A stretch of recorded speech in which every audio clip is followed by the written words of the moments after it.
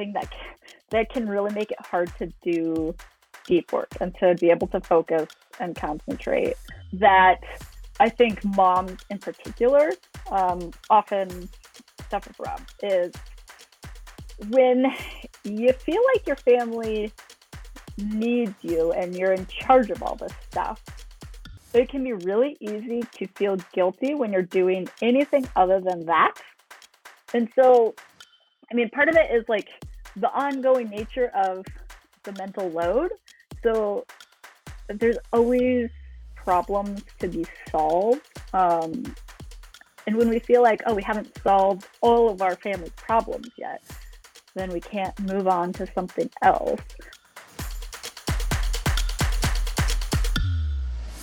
Hi, everyone. Welcome. Jen, thank you for being here today. All right, let's start with our peaches and pits. Angie, you want to go first? Yeah. So my pit is that I just haven't really felt really great in my skin lately.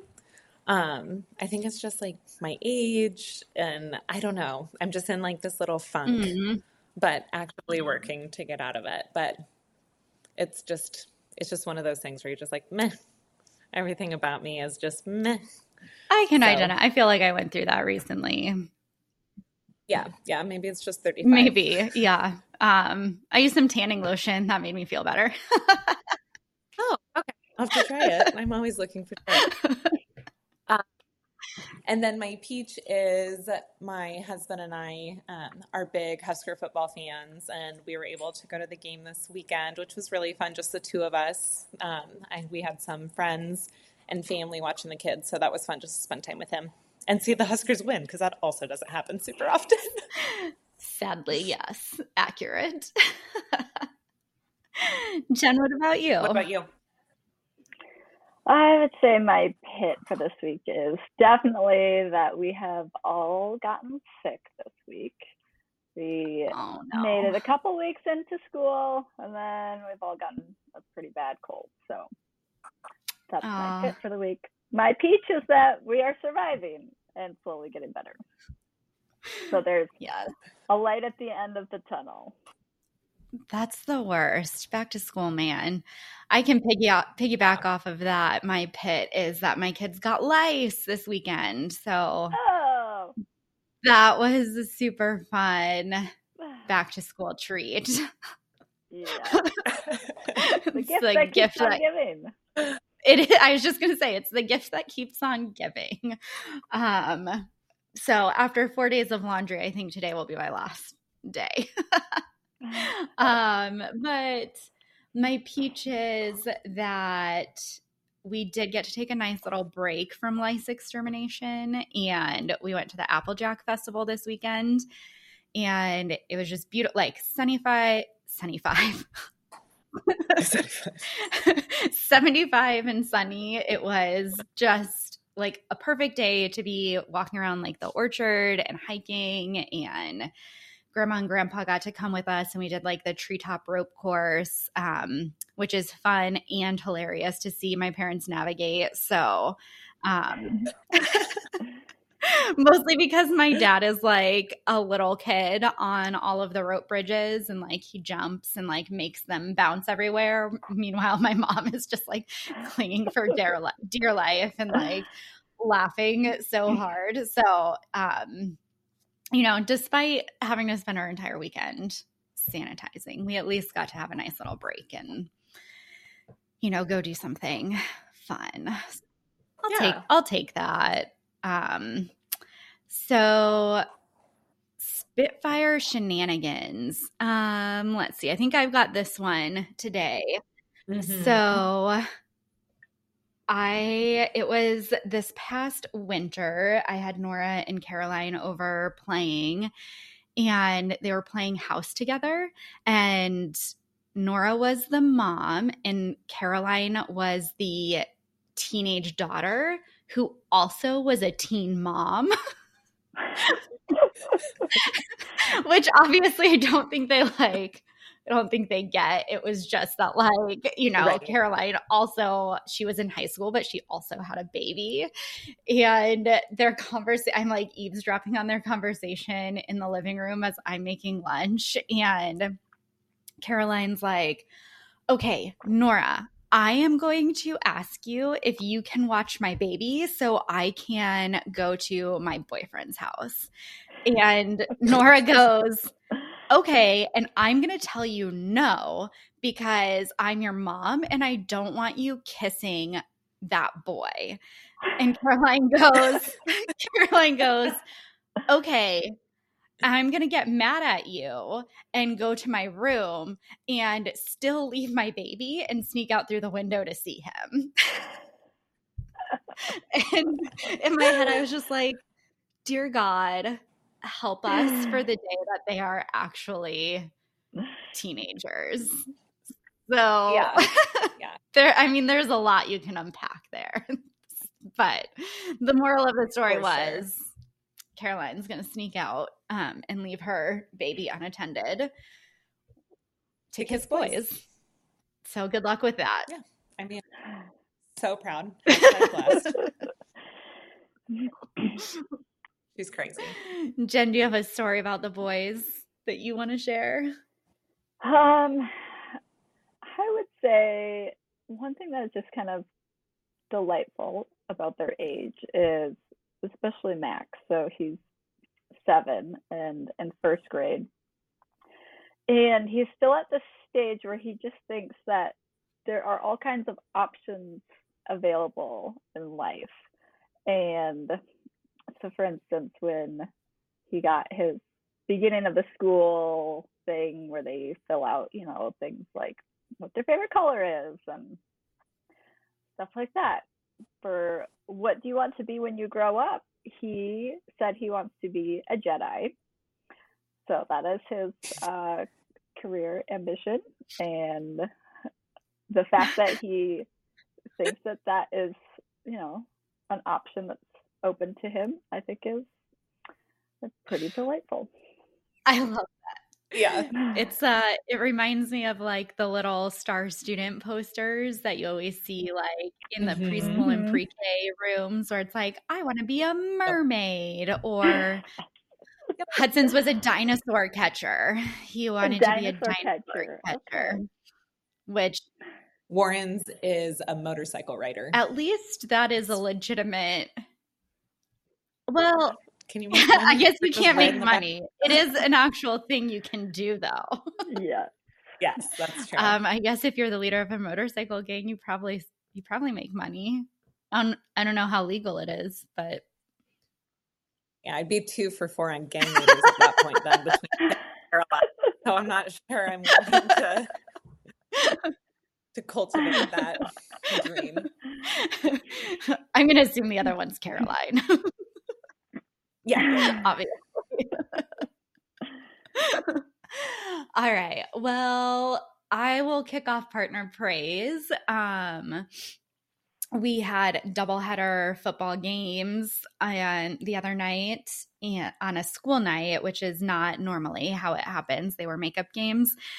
And both the girls came early with me for practice, which meant by the time the games started, they were over it. And therefore, by the time Eric arrived shortly after the first game started, I was over it because they were both just like, they were just whining and Nora wouldn't share, and that made Willa upset. And then like they both just needed a lot of attention. And he like distracted both of them enough, like played little games with them while we were sitting there watching, which put them in a better mood and gave me a second to regroup because I was about ready to lose my mind on them. So well, that's good. Yep. Delightful. Loved it. Yeah. My partner praise is specific to this weekend, but also just like super generalized. I have a hard time sleeping just in general. I don't sleep well, and I really need sleep to not set off crabbiness and or my autoimmune stuff. And so this weekend we had 2 late nights in a row, Friday and Saturday night. And so Jesse just very specifically did not allow the children upstairs, basically, and let me sleep. But overall, he knows how important sleep is to my chronic health, and so I'm always allowed to sleep in on the weekends, and so I like that. it's nice that he takes that one for the team. Yeah, that's really nice. I like it. Jen, what about you? I would say, well, my husband was the sickest out of all of us this week. But even though he was the sickest, he still would make sure that we were all feeling okay and doing okay and helping out as much as he could, even though he had a legitimate excuse to not. He still, valued the family. So just, I think seeing that is, I think, always Yeah, a good sign of commitment. For sure. yeah. Yeah. I would agree. It's a lot of work to help people when you're sick. Yeah. Yeah. All right. Well, today we are joined by Jen, who, full disclosure, is my husband's cousin, which is how I know her. But Jen is an adjunct professor of healthcare ethics at Concordia University, Irvine, a freelance writer, and a mom of 2 boys. She has written about work, life, mental health, and parenting for The Washington Post, CNBC, Success Magazine, Psychology Today, and other outlets. So today we're going to be covering this topic of what holds women back, which, as I was kind of prepping this episode, almost felt like too big of a topic for one episode. It felt like you could have a whole podcast on what holds women back. But Jen is super knowledgeable through all of her work and study and writing that she's done. So she's going to help us unpack it. And I think we've got a really great conversation ready to go. So I want to kick things off with this idea. As we were prepping the episode, you brought up this idea, Jen, of deep work and this idea of greedy work, which they kind of compound and make things harder for moms. And it kind of like creates this umbrella for what holds us back. So can you kind of break down like what is deep work and what is this idea of greedy work, and how do they kind of come together to affect the mental load?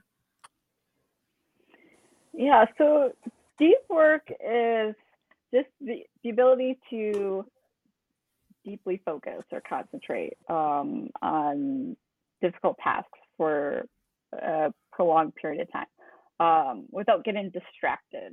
So deep work can obviously be very difficult to do if you are carrying a lot of the mental load. And that gets kind of exacerbated by this other issue of greedy work, which is one of the things that I think leads to the problem of the inequality that we often see with the mental load. So I think when it comes to the mental load, it can be easy to think of it as just kind of, a mom problem or a couple problem. I think as moms, it's easy to feel like we're struggling with the mental load because, of our own mental failings. And if we could just get more organized or find the right meal planning system or the right meditation app or self-care, we can just find something, then we'd be able to figure out how to deal with all the mental load. We'd be able to, get our lives organized, get things together. But it's never the case that we're just like one organizational shift away from being able to handle all of the mental load. It's not something we can organize our way out of or self-care our way out of. But it's also not just a couple's problem either. So it's not just that we can get dads to pitch in more. Or, that the problem is that they don't care about equality or, don't want to pitch in enough. Part of the problem is the way that work is structured, especially in the US. And that's what Claudia Goldin, she's an economist at Harvard. She's the one who refers to this as the greedy work problem. So the problem is when we have work that's really demanding in terms of the number of hours required, or that you would have to be constantly available to your boss or to clients, which is has become even more so now that you can now that we're like always reachable. That becomes a bigger problem. Or if you have to travel a lot, it's hard to have both parents if you're partnered. It's hard to have both parents be doing that kind of time intensive, inflexible, those kinds of jobs. Because somebody needs to be able to stay home when the kids are sick and take them to their dentist appointments and all of their practices and help them with their homework and monitor their screen time and all of the things that go into modern parenting. It's hard to do that if both parents have jobs that make that stuff harder to balance. So it's hard for both parents to balance these kinds of demanding and flexible jobs and family life. So you often get one parent who kind of downshifts their career, takes a career that's more flexible. This might be, one that requires fewer hours or is less stressful or has less travel, or just more flexible. Something that lets them leave in the afternoon to pick up their kids when they need to. And then that parent becomes the on-call or the default parent. And historically, has been more likely to be moms. Moms have been the ones to kind of downshift their careers to become the on-call parent. And I mean, it's possible for both parents to choose to downshift their careers, but the problem that Claudia Goldin raises here is that this can actually, make them leave money on the table, because it's with greedy jobs. It's not just that you make more money because you work more hours. These jobs actually pay disproportionately more per hour. So you make more per hour working a greedy job, and so the couple could maximize their household income by having one person work this kind of job and then one person working part-time or a more flexible job or not working, than they could if they both had more flexible, less demanding jobs. So this can be hard if college is expensive and childcare is expensive and houses in good school districts are expensive. So it can be really hard for couples to have to feel like they have to make this choice. Between either trying to make it with two demanding jobs, which can often lead to burnout if you're trying to do both, or both downshift your careers, and then try to make everything work financially, or have one person take a greedy job and one person kind of downshifting their career. Yeah.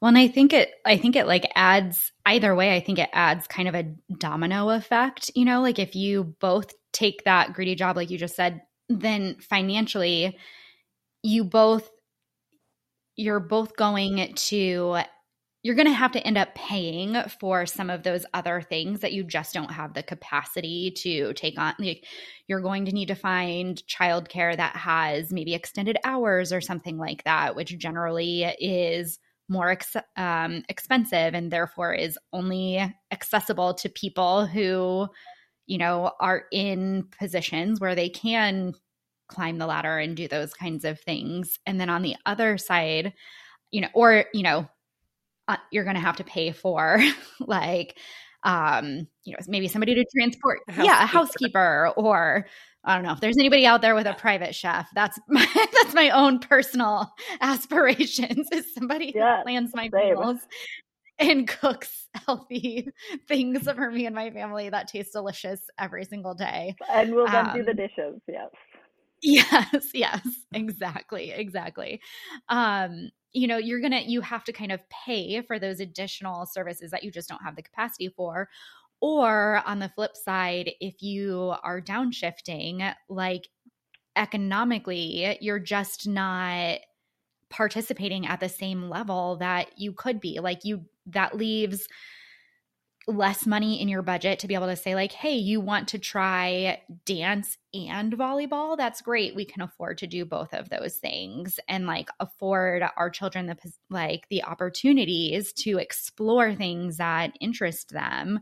And so I feel like it just, like, it's sort of a lose-lose situation. You end up in a position where you're either paying for it, and even at a certain point, I think if you've both got greedy jobs, there's still like a limit on how much you can pay for. Like, unless you're really rolling in it, you're not necessarily able to be like, let me hire out a housekeeper and a nanny to chauffeur my kids around and, get meals prepped for me or whatever, like do those really ungodly expensive like meal kit things every single week, so there's still like a cap, I feel like, on how much you can outsource financially. Yeah. And even how much you want to outsource. So, if you're working a job that doesn't let you take time off to like go see, your kids' dance recital and their soccer game and stuff, then like that's another sacrifice that you have to make if you take these kinds of jobs. It definitely feels like you're trying to figure out the time and money balance, and where am I okay with falling on that scale. Yeah, exactly. It puts parents in a difficult situation of having to make that choice, and like both for the individuals, but then also for the couple. So even if you decide one person takes the greedy job, one person doesn't, well, who gets the greedy job? Who gets the, to be the on-call parent? Both of those choices might not be optimal, right? So dads tend to be the ones who are more likely to take the greedy jobs, but that doesn't mean that they're necessarily happy with having to make that choice either, because you have a lot of dads who are saying, like, I wish I had more time to be able to spend with my family, and I don't like having to miss out on these things.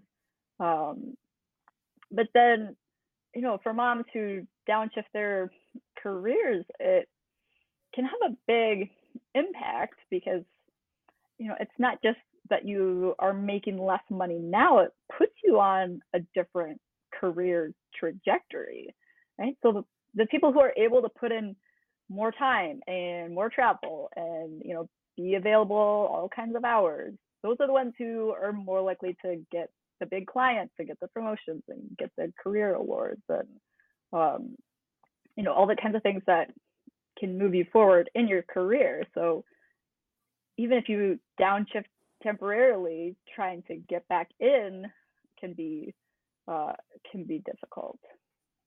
Mm-hmm. I feel like that trade-off is also why you're seeing so many, and I've seen a lot of articles about this recently on LinkedIn, where it's women who have made it into C-suite and high-level positions are now saying, like, this wasn't worth the trade-off. Like, I am going to shift out of this work and into something, into more like freelance consulting type positions, because I want that flexibility back. I want to be able to be present with my family versus feeling like I've got to be here for work and I have to be able to answer phone calls at any time of the day or anything, be at somebody else's beck and call versus my family who, obviously, like I chose to have a family and they're probably more important to me than my job is. It goes back to the work like you don't have a family and have a family like you don't work. Yeah. Like you can't, it's impossible. Yeah. Well, it's the multitasking. Like this is exactly, what's killing moms is trying to do and juggle so many things at once. And when you have like all this stuff that you're trying to do, it can make it very hard to do deep work or anything that requires concentration or the ability to like work for a prolonged period of time without getting distracted. That can be really hard if you're trying to juggle other things or think about other things.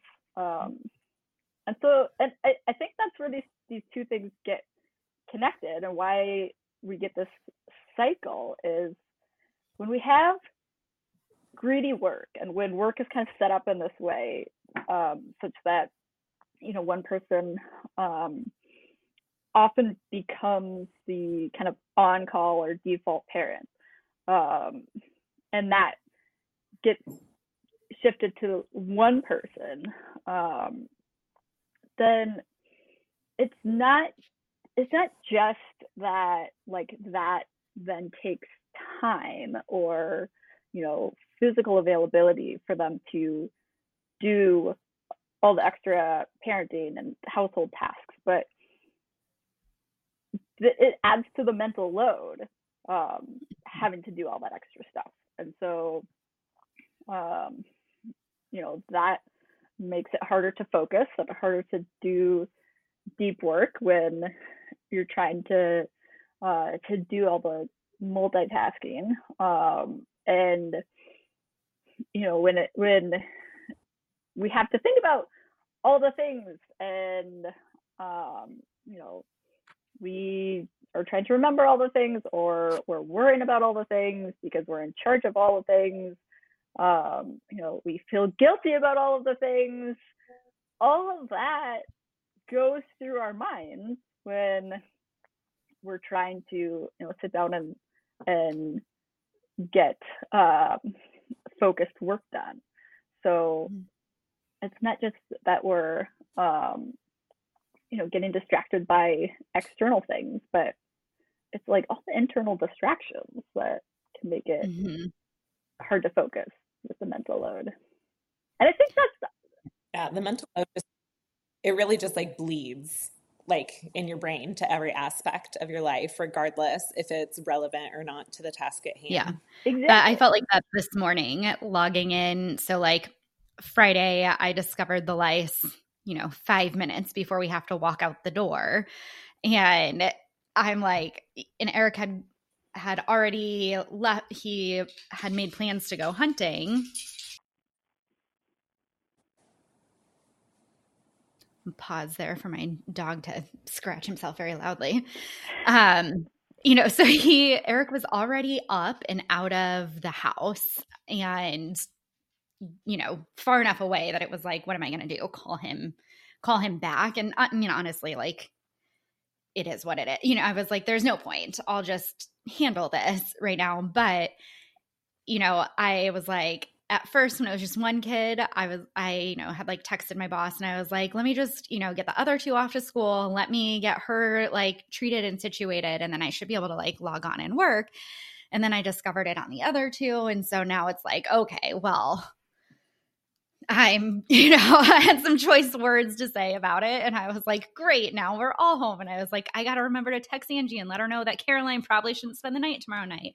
And I need to go, and like immediately it was like, what are all the things that like, okay, I've got to do a Target run now to pick up the shampoo, but what else do I need? I probably need to pick up new pillows while we're there and all this, like stuff. And it continued through the entire weekend. And then this morning, Monday morning, I go to sit down and I was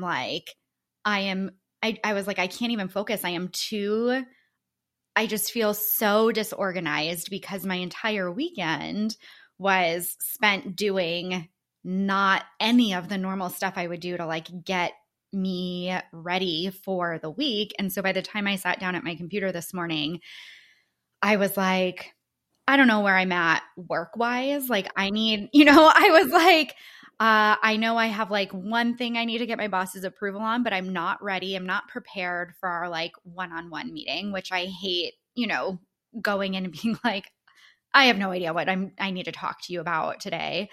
And then I was like, in my head, I'm like, okay, I also want to make sure that I like circle back and I'm prepped for this interview over our lunch hour, but also like our house is just pure chaos still, like we had the benefit of getting a lot of laundry and stuff done, but I'm like, everything else is just, because everybody was home from school then on Friday. And so I couldn't even focus. I was like, I feel like I just need to take this week off simply just to reorganize my mind, both personally and professionally, to just put a list together and be like, okay, pause, restart. I had all of this great energy last week and it felt very focused. And I knew what I wanted to get done coming into this week for work, but now that's all like gone and I can't seem to find that train of thought. And then also just for this week to be like, where are we at? Like we've got an extra baseball clinic tonight that we weren't planning on having. And can I send Eric to that while I stay home and I get all of this stuff done? And like, it just, so that's like my own internal monologue. And then thankfully the kids are back today. Everybody was like deliced and free to go back to school. But I was like, the ability to tonight to even, I'll have both the girls and it'll be a constant like, mom, mom, mom, mom. And I'll be like, what? I just, I'll be like, here's the TV. This is your mother for the night. Like, I can't have you talk to me because if I don't get this stuff done for my own sanity, tomorrow will be an equally unproductive day. Yeah, I have found as I've gotten older that I really have to be like very intentional about making sure I have carved out time for that deep work that we talked about earlier as it relates to my own organization for professional and personal life. I feel like I have to be, because like it gets to a point where like you're just running on slippery oil and not doing anything and almost just making more work for yourself in the long run while you're trying to spin those wheels. Pausing for Otto to get his shit together. Thanks, Jess. But yeah, so unless you're taking that very intentional time to reset and restart, I feel like it's just chaos. Yeah. And so much of the chaos is internal. And so like that's, the invisible nature of it, I think, makes it even harder. So, worrying about this, everything you have to do, and trying to remember everything you have to do, is not visible to anybody else, but it's just going on in your head. And so Cal Newport, who is the one who's kind of famous for this notion of deep work, he had a really interesting exchange with Yael Schonbrun, who's the author of Work, Parent, Thrive, on this issue of why it can be so hard to do deep work when you're a parent, especially when you're a mom, and he was having a hard time kind of figuring out what the problem was, what the pain point was, because if deep work is supposed to just be when you have your available block of time, then you get rid of your distractions and you turn your phone on silent, you go check your email and all that stuff, and you might have, maybe moms have less time available, but he's like, during the time, then you should still be able to do the deep work. And so he was trying to figure out what's the problem. Is it that kids are interrupting? Is it that you need to go somewhere and get a babysitter or something? And Yael brought up a really good point about how it's not just the external distractions that can get in the way of deep work, but it's the internal distractions. And when you bring those with you, when you bring, the feeling guilty about being at work instead of at home with your kids, or, this kind of perpetual awareness that you have to have if you're the one who's in charge of monitoring all the things, then it's hard to sort of shut that off, and especially like those parts of the mental load that are the less visible parts of the awareness and the planning and figuring out the paying attention to what's going on and figuring out what needs to be done. That's something that's like ongoing. And so since it's ongoing, it's hard to shut it off, and to disconnect. So you feel like, it's like hypervigilance. It's like constant hypervigilance. When you have all that stuff.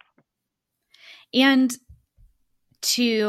what I have found is that it takes an extraordinary amount of prep work to get to the point where I'm like, okay, I've got this time, so if I say, tonight, for example, like Angie and I, for example, typically record this podcast in the evenings. It takes a ton of work to get everybody prepped into the point where I can go, all right, I'm going downstairs to record now, and, or if I wasn't, going to do something, like obviously to record and things like that, like our house has to be quiet. We can't, have a ton of chaos happening. But even if I was like, okay, I want to be able to, work on putting like the furniture together, like our sunroom is done and we want to start kind of putting that together. So I've got to think through like all the things that I want to do or that have to get done so that I can go and be like, all right, I'm going to be in here relatively uninterrupted for the next couple of hours to kind of work on it. But I think there's also the flip side. I feel like the examples that I've been using are all very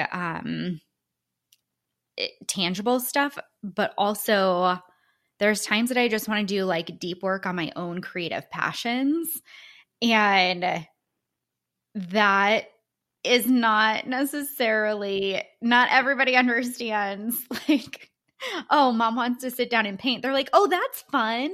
Can I paint with you? You know, or like if I were to say, okay, well, I want to sit down and I want to be able to, you know, do some research or work on some of our content or something like this. It's not, you know, that is not something that benefits like our whole household. It is really, truly just something that's mine. And, you know, there's an extraordinary amount of work that goes into getting everybody to the point where it's like, okay, so you all are situated now, right? I could go sit down and take 30 minutes to research this podcast episode if I wanted to. And no one, you know, no one's going to come to me and be like, but what about, you know, like I'm hungry for the 14th time since I served a dinner that everyone refused, you know, like That's for sure where I struggle with most is that like when it doesn't benefit the family as a whole or more than just me, like I know that I have a really hard time making space and doing the deep work for that in particular. Yeah. So I think that's a really great segue into this like next question, which is obviously as a society, we're not really set up for men or women, right, to kind of support modern families. So what is it like on a societal level? What can we be doing to kind of help change this? But then I think more importantly, what can we do? Like the societal shift is a long-term thing, but there has to also be something I feel like that we can do in the meantime that's like, oh, this gives me some immediate sense of relief from it. Do you have any thoughts on that? Yeah, I think at the societal level, I mean, we definitely have to make work life more tenable for parents, without just making, you know, mommy track jobs, because we don't want it to, because I mean that just kind of exacerbates the whole gender equality and couple equality problem.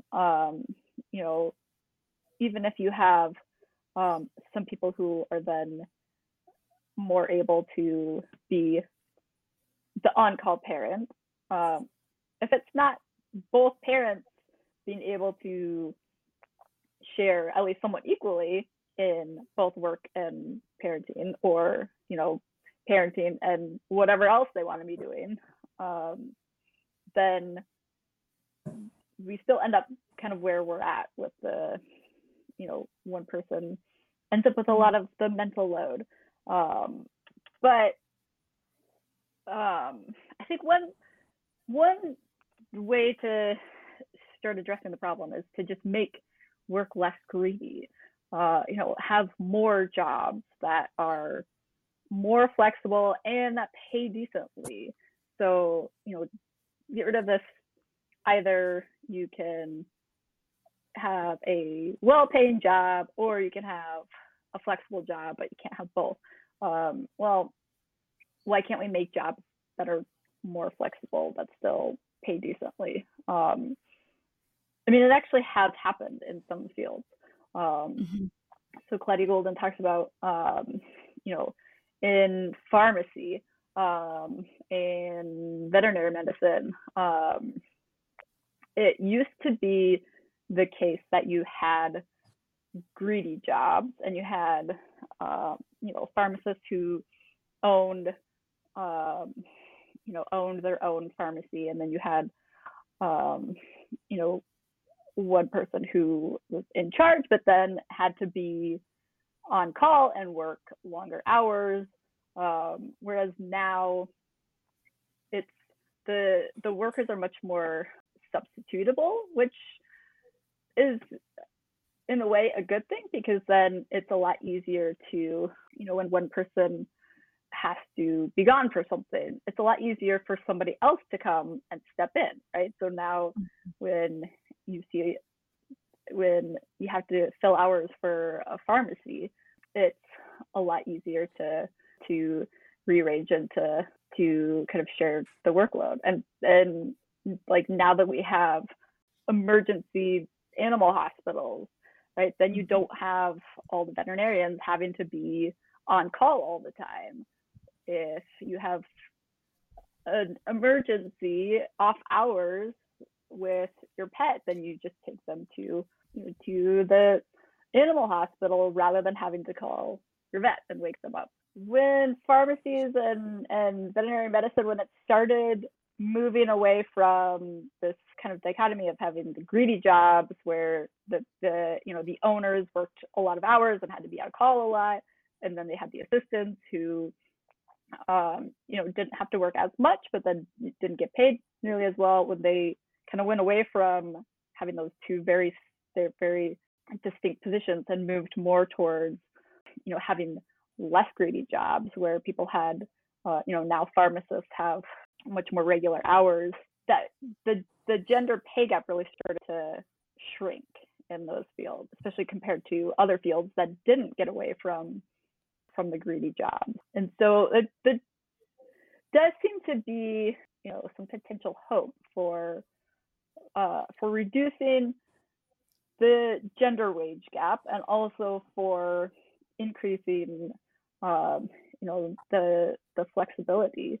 It seems like something that you could like do kind of universally across the board. Like as you're kind of citing these examples, I think about like restaurants and retail and things like that. Like you can kind of be in those manager positions, which are generally like more demanding. They're not flexible. You are on call all the time, and you have to be able to like jump in at a moment's notice and like take a shift and cover and things like that. Or you can be, you can be in the more flexible position where you're like, yeah, I can call in sick today. Somebody else is going to figure it out, i.e. my manager. and it seems like this idea of kind of equalizing those things, and by adding in more flexibility, it benefits all of the people across the board. And then not only that, but the people then who maybe previously were like, I could not, even if I wanted to be in that managerial position, it just isn't something that I can do. Maybe I'm a single mom and I don't have somebody who, if I've got a shift, I can't say to my partner, hey, I need you to take my kid right now. Like, you need to stay home today because I have a shift and I absolutely can't miss it. It equalizes that. And it's like, well, if I know that there's flexibility and there's maybe a larger pool of people who can, of other managers who could maybe step in, or, we can kind of cover trade. It seems like there's the opportunity to get really flexible instead of thinking of just sort of this like tit for tat kind of system where it's like, well, if I'm going to cover your shift at the last minute, then I'm going to need you to cover my shift coming up. It seems like there's opportunity to be creative in how you kind of cover those things. And by widening the pool, it just creates more opportunity across the board when everything is more flexible.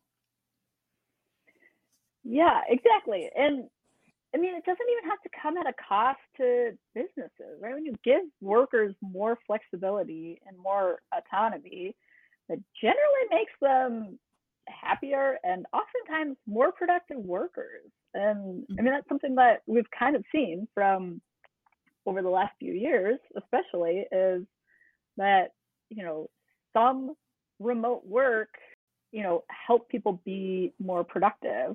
And it's not just parents who benefit from this, right? Because they're, it's not just parents who have responsibilities in life and have things that they want to do in life. It's definitely something that can, having more flexibility, being able to take time off when you're sick, or, when a loved one, gets sick, or, that kind of thing.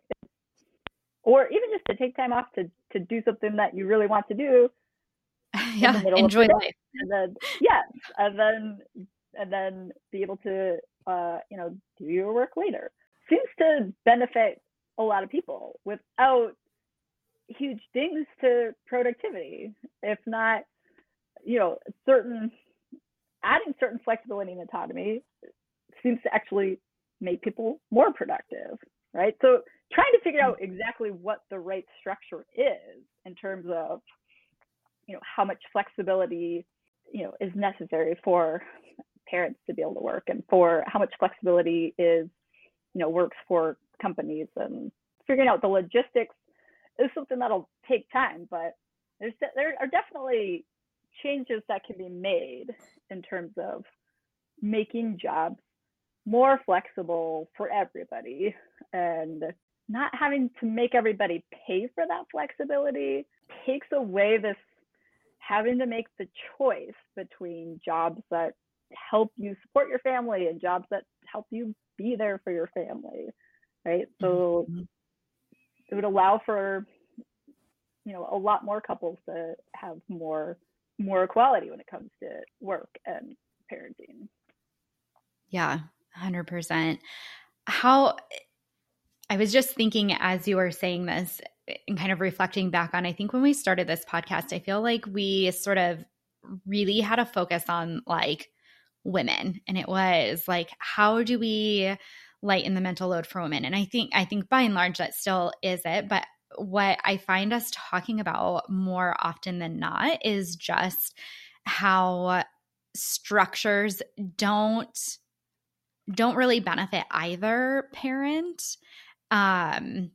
But we don't talk about as much how it impacts men in relationships or in modern families. I think primarily because we kind of look at it as like, well, you've got kind of the upper hand right now, like you are, you're in the higher paying jobs, you are in all, you've got kind of the autonomy, or you can move a little bit agnostically to the family unit than like a mother would. And I think that's kind of that is sort of the issue. But I just, as you were talking, it really just kind of like sunk in, where I was like, man, this is something that there is just as much at stake for men, and equally as much changes that have to happen for men as there are for women in this. And so as we think about these things, and I agree, I feel like there's a lot of hope for what we can do on a societal level. I think it's coming along very slowly. I think there are some things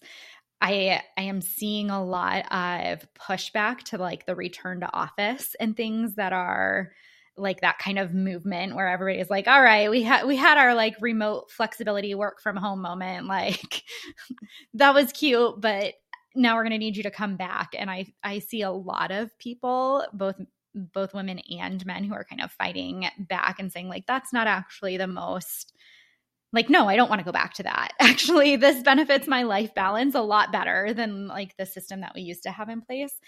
But I also feel like sometimes it is painstakingly slow. And I am often kind of left wondering, like, if I don't have the option if I don't work for a company that is on board and is actively, working towards this, like, what can I do today?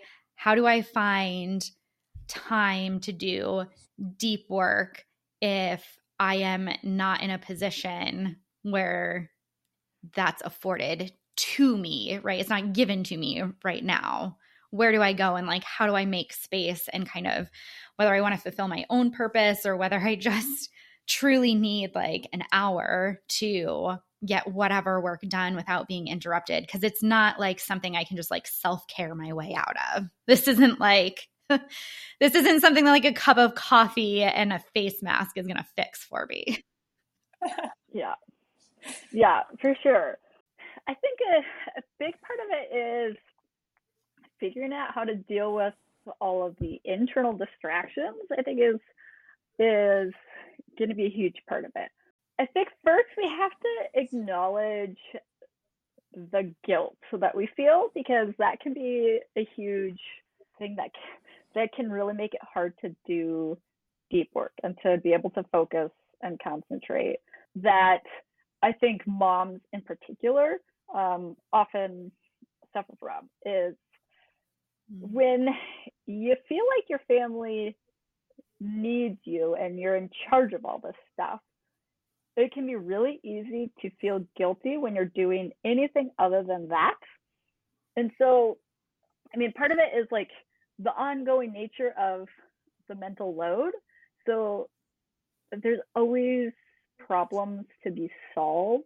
And when we feel like, oh, we haven't solved all of our family's problems yet, then we can't move on to something else. Um, so I think the first thing is to like figure out how to get unstuck from that. I think because that can be an easy place to get stuck, and to have a hard time even like moving forward and getting into deep work. So I think like just being able to recognize, well, we are never going to solve all of our family's problems. So like, it's always going to be a game of whack-a-mole where you get one thing handled and then something else comes up. And it's kind of just part of being a human living in the world with other humans. So if we waited to like solve all of our family's problems before we allowed ourselves to do anything else, then we would never really do anything else. So allowing ourselves to actually take that time to do deep work, whether it's for our careers or for ourselves, and I think that can be an even harder thing to do, to let yourself do deep work, creative work,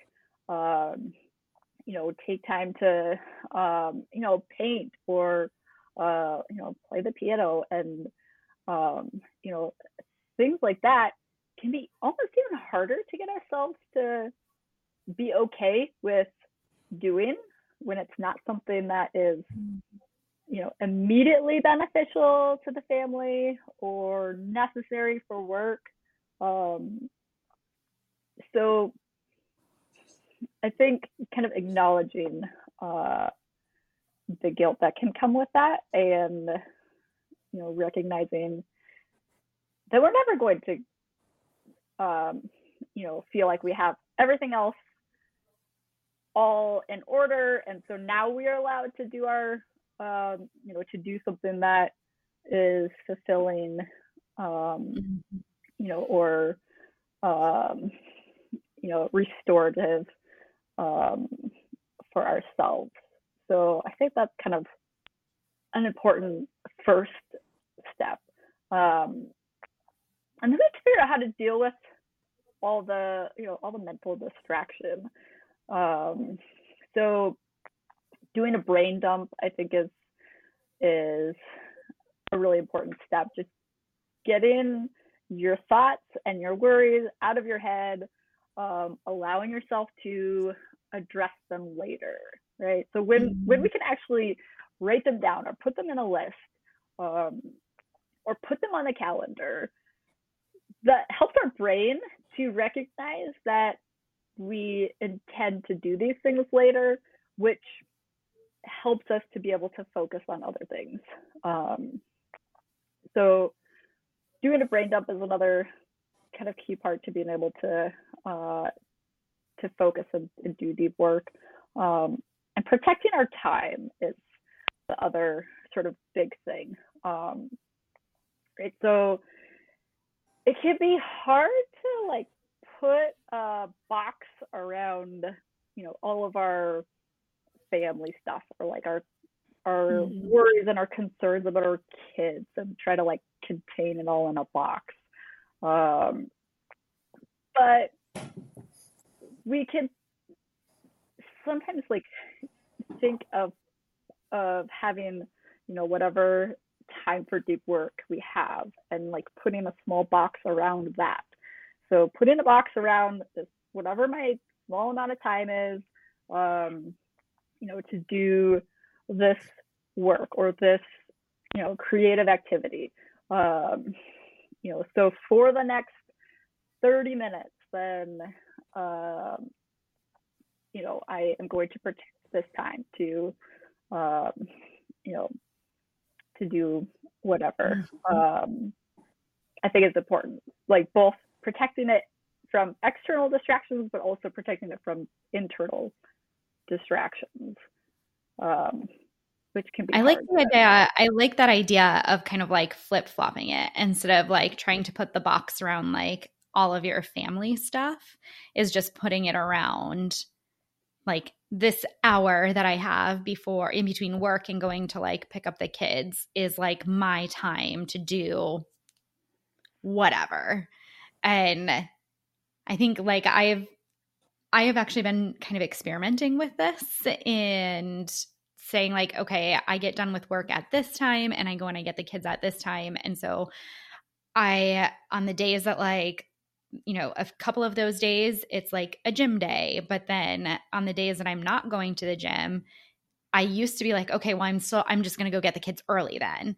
And then I've kind of flipped it a little bit and I've been like, okay, well, I've got this hour that I was, you know, on another day I go to the gym, but today I'm going to use it and I'm going to work on whatever it is. And I've kind of given myself that permission to be like, this is going to be the hour that like I spend here. So if I'm going to spend it, then like, let's do something with it. Like I don't, you know, I don't want to get done and be like, oh, I spent an hour where I thought I was going to work on podcast stuff.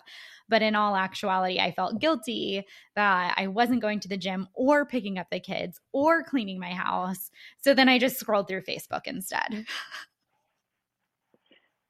Yeah. Have you been stuck? It's true. I'll just short circuit and be like, oh, I can't do anything. So I guess I'll just sit here and scroll. Yeah. It's mental load paralysis. Yeah, exactly. It's a thing. Yeah. I think that's I think those are really great steps to be able to take. I think it is kind of easier said than done sometimes to be like, oh, okay, I'm gonna like let go of feeling guilty about this or like trying to put time constraints around, you know, problem solving.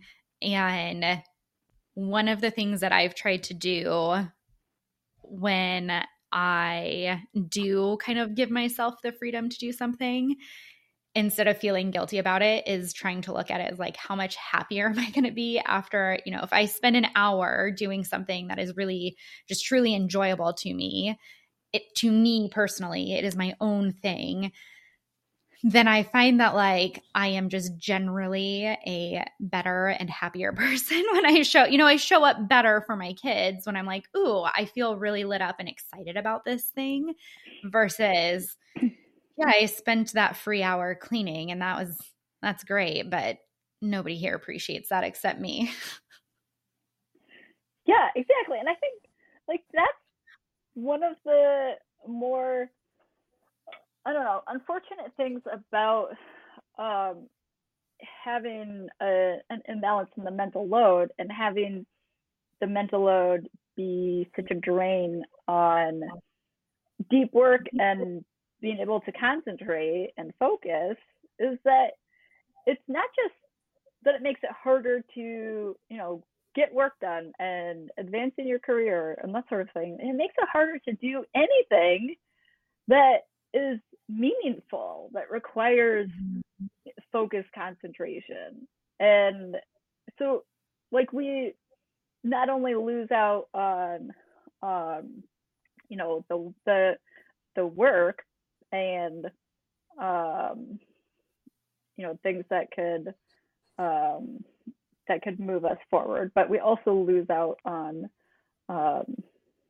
you know, things that are important for our identity and important for, you know, being a person and being creative and having you know, things that are meaningful and fulfilling, you know, and being able to have time for that, not just time for that, but the ability to focus on those things, I think is really important and needs to be something that you know, both moms and dads are able to share. Mm-hmm. Yeah, I think having an equilibrium where we're both free to kind of pursue those things is really, I mean, that is the goal of all of this, right? That would be the goal of companies recognizing that they need to make work more tenable for both men and for women. It would be the goal of, for us as women, being able to look at it and say, like, okay, I'm going to let go of this guilt. I'm going to, maybe reframe the idea of, like, I'm going to put this boundary in place, but I'm going to put it around my personal pursuit or whatever it is that I'm, this period of time kind of thing. It creates this more equilibrium where then, like, ultimately you do end up shifting some of those things around because it's a necessity, right? But nobody looks at it as like, oh, now I have to take on something that I wasn't before. It just sort of becomes this natural state where everybody realizes that they benefit from it, instead of feeling like, oh, we've got to maintain what we've got now because one group has it really good and the other group is sort of, struggling under the weight of all of these expectations and responsibilities.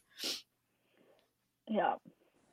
Well, the expectations part is important too, because that makes the mental load harder and more taxing for women when we have that added social expectation that we're the ones in charge of all this stuff.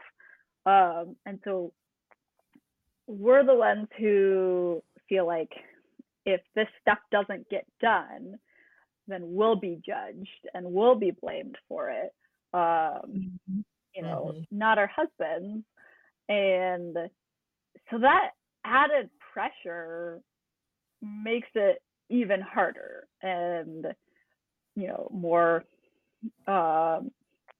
more stressful. And when men actually take on more of the mental load, researchers have found that it is not it does not increase their anxiety or depression as much as it does for moms, when moms have a higher share of the mental load. And they think that it is partly because of the expectations, right? When you take on more of the mental load, but you're not necessarily expected to, like, there's not this social expectation that you'll do so, then you don't feel this pressure of, responsibility and like social judgment if you get it wrong. And you get rewarded for doing it and, for getting things right. And so it's kind of a win-win. And so it also makes, it makes moms happier when we have less of the mental load. So that's obviously also going to, be beneficial too in terms of the partnership and how we view our partners. So it's not that men taking on more of the mental load is even going to be necessarily as taxing for them as maybe it is for us. So there's definitely, I think, room for improvement without a ton of sacrifice. So I think there's some hope there. I'm smiling because, Angie, I feel like we answered our question from last week. So we, in our episode from last week, one of the questions that we kind of ended on that, or we started with it, but we circled back at the end and we were like, I don't know if we've really, answered this, was essentially because our first episode of this season was kind of about the patriarchy and sort of like how that societal structure kind of conditions men in a way that doesn't benefit them for participating in modern family life. And the question that we were not sure we answered at the end was, well, would men ever give up what essentially is like an ace in the hole? Because right now, like the way work is set up, the way economics is set up, the way everything is set up really kind of benefits them.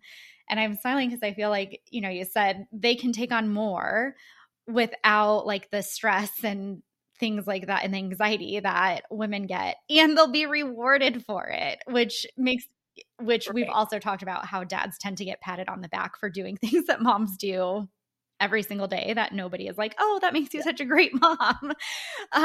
You know, so I love that, because now I feel like we've answered our question. I think, yes, men could give up the ace in the hole, because really what's probably going to happen is they're going to get tons of recognition and everybody's going to be like, oh my God, you're amazing.